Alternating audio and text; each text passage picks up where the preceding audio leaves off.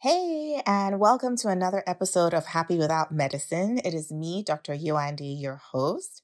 And today I'm going to be talking about relationships. Specifically, I'm going to be talking about 7 ways your childhood trauma experiences, your upbringing may be showing up in your relationships. And so if this is something that interests you, stay tuned and enjoy the episode.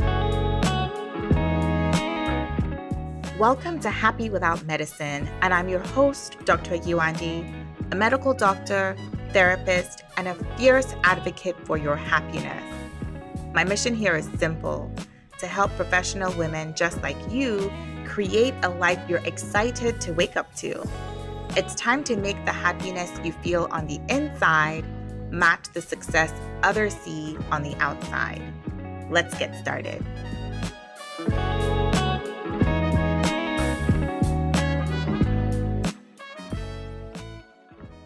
And so this past week, I did an Instagram live where I spoke about the 4 different attachment styles and how when we grow up, in our infancy, in our childhood, how we form attachment with our primary caregiver, so our parents, sets up a blueprint of how we show up in our romantic relationships. And so if you haven't caught that live, definitely go to my Instagram and watch it because I think it'll be very informative and it'll be very insightful for you. And so I am at dr.yuandi on Instagram. So that's at dr.yuandi on Instagram. So go ahead and look for the live that I did on Monday, February 19th, where I spoke all about attachment styles.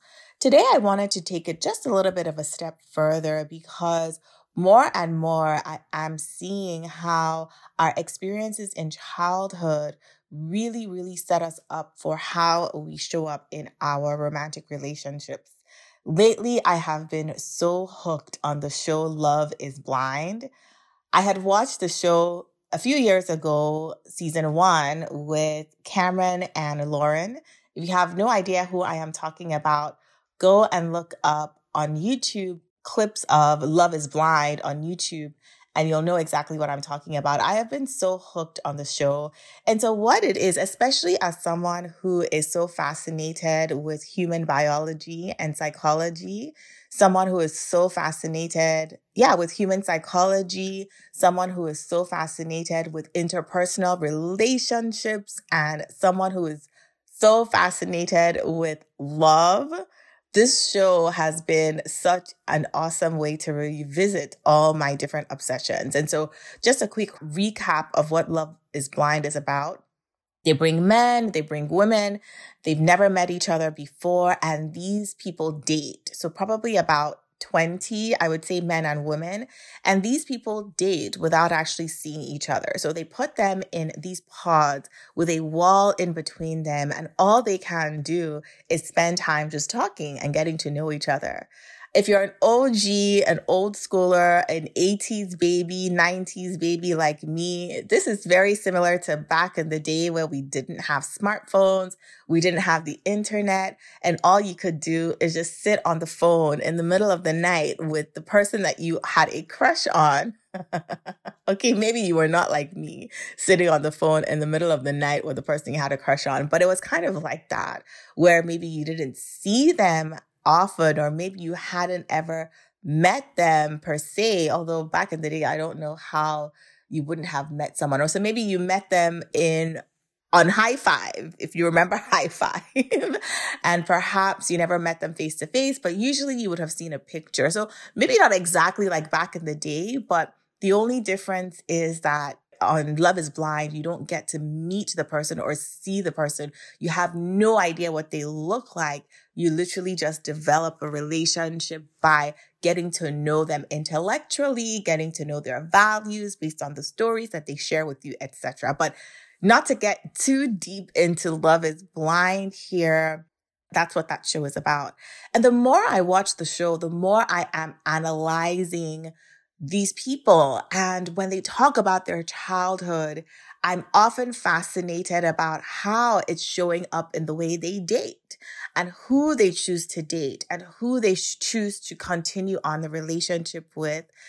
It demonstrates itself in how they show their anxiety, how they communicate, how vulnerable they're willing to get and how quickly they're willing to get vulnerable. And it's just so fascinating to me. And it's just bringing up this renewed appreciation of interpersonal relationships and the importance of our childhood in determining some of these things. I will preface all of what I'm about to say in that, of course, these things happen, but it's not 100% guarantee that if you experience a specific kind of trauma, you are going to experience a specific kind of pattern of behaviors in your relationships, but they're very good predictors. And the other thing is that these things are not permanent. That's why you have people like me, therapists who are really able to provide that insight, those connections, and bring about a measure of healing such that you're not repeating certain kinds of patterns in your relationships. And so let's get into it. 7 ways in which your childhood trauma experiences, relationships with caregivers, relationships with parents, 7 ways in which they show up in your relationships. And the first one is an unhealthy amount of hyper independence. And usually how this shows up is in people who, even though they are partnered up with someone, they will make decisions without communicating, or they won't consider another person's feelings in the decisions that they're making and the things that they're doing. They may not stay in touch. They may ghost a person and not really feel like, oh, this person's feelings are relevant in how I am engaging or how I'm choosing not to engage. And they have an unhealthy amount of independence. Because the truth is that as human beings, we are wired for connection. We are wired for a measure of dependence where together, we bring our strengths to the community, we bring our strengths to the relationship, and we work together to make each other stronger. But when a person is hyper independent and totally disregards every other member of the community, or in this specific situation, completely disregards the feelings, the thoughts, the emotions, the opinions, the buy-in of their partner, that could be an indication that growing up, they were forced to be hyper independent. They were forced to grow up quicker. They were parenticized, as we sometimes will say, meaning that instead of having a parent to nurture them, to take care of them, to help them, to watch over them, to comfort them, they were forced to do these things either for themselves or perhaps even for the parent. Which leads me to my next point, which is number 2, codependence. So we talked about an unhealthy hyper-independence. The next way that childhood trauma and experiences show up in our relationships is the sense of codependence. And what is codependence? Codependence basically means when a person is in relationship with someone else where it forms a dynamic or certain types of patterns where there is this excessive need for approval, an excessive need of external validation, where a person's self-worth is derived from the role they play in a relationship. And by the way, codependency doesn't only always happen in romantic relationships. We often see it in relationships between parent and child, where a child may always seek this external validation, or their sense of self-worth comes from approval from a parent. But in romantic relationships, it comes from this sense of, if I'm not a certain kind of person or I don't show up a certain kind of way, I don't have a sense of self-worth independent of how I show up in my relationships. And this can often manifest as a fear of, if this person in a relationship with is not okay, that I can't be okay. It can often also manifest as a sense of low self-esteem or feeling like you're not valued in the relationship or you don't have a voice in a relationship. And the only way you can feel secure in a relationship is if you show up as a certain way or show up a certain way or do certain things that get the approval of the person that you're in a relationship with. This is very closely related to my third point, which is people pleasing. So people pleasing in relationships often shows up when in childhood, you weren't praised or you weren't validated or you weren't shown love unless you did certain things, whether it's getting good grades or performing at a certain level in your athletics or in your music, extracurricular activities. The only time you felt like you were getting that love or that validation from parents or caregivers was when you behaved a certain way or performed a certain way or executed on something at a certain level. And how that shows up is in relationships, not being able to communicate your boundaries, not being able to say no because you're afraid of losing the person's love or losing the person's approval. And you're constantly trying to please them and do things, even if it goes against your comfort, even if it is highly inconvenient and in these cases, even harmful, because of course we know that in healthy relationships, there is a measure of compromise that's required. But if you are constantly putting yourself in harm's way because you're trying to please somebody else in a relationship, that could be an indication of certain things in your childhood that are now manifesting in your romantic relationship. And so the fourth thing that I want to share as far as how our childhood trauma shows up in our relationships is the concept of emotional availability. This often shows up in people who, when growing up, expressing any form of emotion was considered a sign of weakness. Maybe they were even punished for expressing certain levels of emotion. Maybe they were considered weak or stupid even. Maybe they were called names like an idiot or a nuisance because they were emotional and they were too sensitive or they were too expressive. Sometimes people may have been told that, oh, as a child, you shouldn't be caught crying. If you're going to be crying, then go up to your room because you're annoying everybody. And so in those situations, it becomes a reinforcing thing where any form of emotion and expression of emotion is considered bad, it's considered a nuisance, it's considered a sign of weakness. And so these people often find it very difficult to show their emotions, to express their emotions, to communicate their emotions. They have a hard time being open. They have a hard time being vulnerable. And it's all as a result of the things that they were told growing up, or perhaps they were punished for any expression of emotion in their childhood. Point number 5, another way our childhood trauma can show up in relationships is having significant trust issues. Oh my goodness. And so this often comes up when, unfortunately, the caregivers, the parents have shown a pattern of breaking trust. So not doing things that they said that they were going to do, not showing up in ways that they said that they were going to show up. And so what that does is it imprints in the child that people can't be trusted. Or perhaps a situation happened where a child was vulnerable and they were taken advantage of. And that happens a lot, unfortunately and sadly. Perhaps it was a child sharing information with someone that was then used against them, something that they had shared with primary caregiver, a parent or an adult, a teacher in confidence. And that information was used not to keep them safe, but to harm them. And so what that does is unfortunately causes them to develop the belief that, people can't be trusted.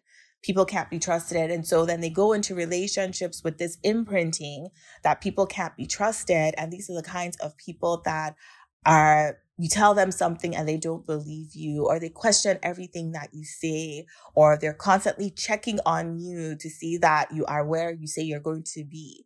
And I said in the Instagram live that I did that we have to be very self-aware, and we also have to understand the people that we choose to go into partnership with. Because if you're someone who has trust issues and you are paired up with someone who is emotionally unavailable and not expressive, then that you can end up triggering each other.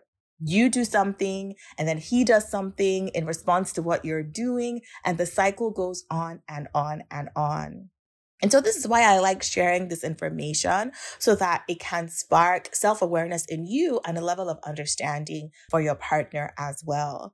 So know that if you're paired with someone who is secretive, who is not communicative, it doesn't always mean that they are cheating. Sometimes it might mean that, but it doesn't always mean that they are cheating. Sometimes it might mean that they have an imprinting that is preventing them from trusting you all the way. And that is why they're holding their information so close to their chest. And, a plug for therapy, 100%, a plug for counseling, for anybody that is going into a serious relationship, a committed long-term relationship. Definitely come together and meet with a counselor so that they can provide insights and really talk about why you are the way you are, so that you can show up as your best self in your relationships. Number 6, along with trust issues, often will come jealousy. And I want to use this opportunity to clarify the difference between jealousy and envy, because I think sometimes we will mix these two emotions or expressions of emotions up. So jealousy usually involves a third party. So what jealousy looks like is you are in a relationship with someone and you get jealous when a third party comes and is threatening your relationship. So I should clarify that this third party might not necessarily be doing anything to threaten your relationship, but you feel threatened by this third party in your relationship. So jealousy usually involves a third party. And this could be, you could be jealous of someone of the opposite sex threatening your relationship. And you could be jealous of friendships. Maybe you've been in friendship with somebody and a third party comes that seems to be threatening your bond with this friend. Any form of, it could even be you in a romantic relationship could feel threatened by a friend that your partner is chummy with, maybe a new colleague at work. And even if there is no sense of romantic attraction between this new friend and your partner, you just feel threatened because perhaps you're worried that this new person is going to take up time, attention, resources, etc. And so jealousy is another way that childhood trauma shows up in relationships. And sometimes this is because, yes, something has happened. Perhaps parents got divorced and maybe mom ended up remarrying. And when mom ended up remarrying, you felt like she wasn't giving you the same level of attention as you had when it was just the two of you. And so whenever someone new comes into a relationship, a bond that you already have, you feel threatened and you get jealous. And it's interesting, this happens quite often where maybe a parent has been a single parent for a long time and there isn't that effort to really carry the child along with the new partner and really pay attention. And unfortunately, that jealousy happens. And the truth is that despite your best efforts, if you're a single mom who ended up in a new relationship, or a single dad who ended up in a new relationship, there's a lot that you can do, but sometimes this feeling of jealousy cannot be prevented without active intervention. And again, another plug for therapy in these situations, just having a counselor really help the child navigate this kind of change can go a long way. And now the 7th and final way that our childhood trauma can show up in our relationships is in physical intimacy or sexual intimacy and having challenges then. I remember and having challenges specifically when it comes to physical intimacy and sexual intimacy. And this can show up at any time during the course of a relationship. It can show up when there has been a history of sexual abuse, for example, and things might have actually been fine throughout the relationship, but then maybe you get married and you have a daughter, and when your daughter turns a certain age, you all of a sudden notice that there is a barrier between you and your partner because perhaps it's unlocking some memories, unlocking some feelings that you have experienced or maybe haven't experienced in a long time since your own experience with abuse. And so if you're finding yourself distancing from your partner or finding yourself having thoughts, nightmares, having ruminations about, your physical attraction or thoughts around your kids, once you start, I've spoken to a lot of women who, and not just women actually, to come to think about it. I remember I had a patient once who, when her son turned 12, her husband ended up really distancing himself from her. He ended up, seeking other relationships. He ended up cheating on her and all of those things. And when they went into therapy, it turns out that was the age that he was sexually abused. He was 12. And so when their son turned 12, it opened this whole door of things that he hadn't quite dealt with.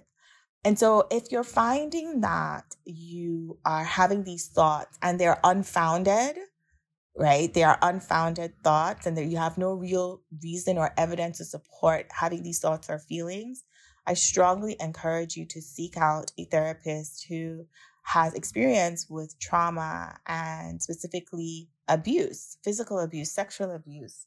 Because if you find yourself distancing in your romantic relationships, pulling away in your romantic relationships, it could be that there's unresolved issues or issues that are resurfacing that need to be addressed.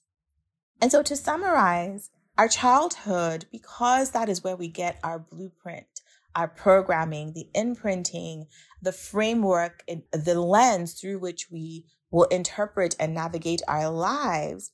When it comes to our romantic relationships, our childhood is very, very important. It can demonstrate as an unhealthy hyper-independence. It can demonstrate as codependence. It can demonstrate as people-pleasing, difficulty expressing our emotions or emotional distancing. It can demonstrate as trust issues, jealousy, and it can demonstrate in our capacity to start or even continue, maintain our physical intimacy with our partner. And not to beat a dead horse, but if you're finding that you're repeating certain cycles in your romantic relationships, patterns of behavior, or you're behaving in ways that are out of proportion of your partner's behavior, or if you're doing things that just don't really seem to make sense to you, I highly encourage you to connect with someone, seek out help, open up about your childhood, and let's see if we can connect the dots and start you or continue you on a journey of healing such that you are able to show up as the best version of yourself in your relationships. If you're not yet following me on Instagram, please do so because I have been going live frequently, talking more about certain things that have to do with romance, relationship, that have to do with our success and happiness and just overall being well overall. So if you're not following me on Instagram, please do so. And I want you to send me a DM as to which of these resonated with you the most. Send me a DM and let me know. And I also want to ask you to let me know if there are any topics that you want me to address, whether on the podcast or on a live stream on Instagram. Let me know, what topics would you like me to address, because I would be more than happy to do so, to answer your questions and shed some light on some things that you might find confusing or might need clarification. As always, this is not a substitute for therapy, but I'm hoping that it will unlock the door or maybe encourage you and inspire you to seek out your own therapist to hash some of these things out. Remember that I am here always advocating for your success and your happiness. And until next time, stay well. Bye. Thank Thank you for joining me, Dr. Yewande, on the Happy Without Medicine podcast this week. If you enjoyed this episode, I would so appreciate it if you could give it a review on Apple Podcast because it helps Happy Without Medicine pop up when other women are searching for ways to find their happiness again.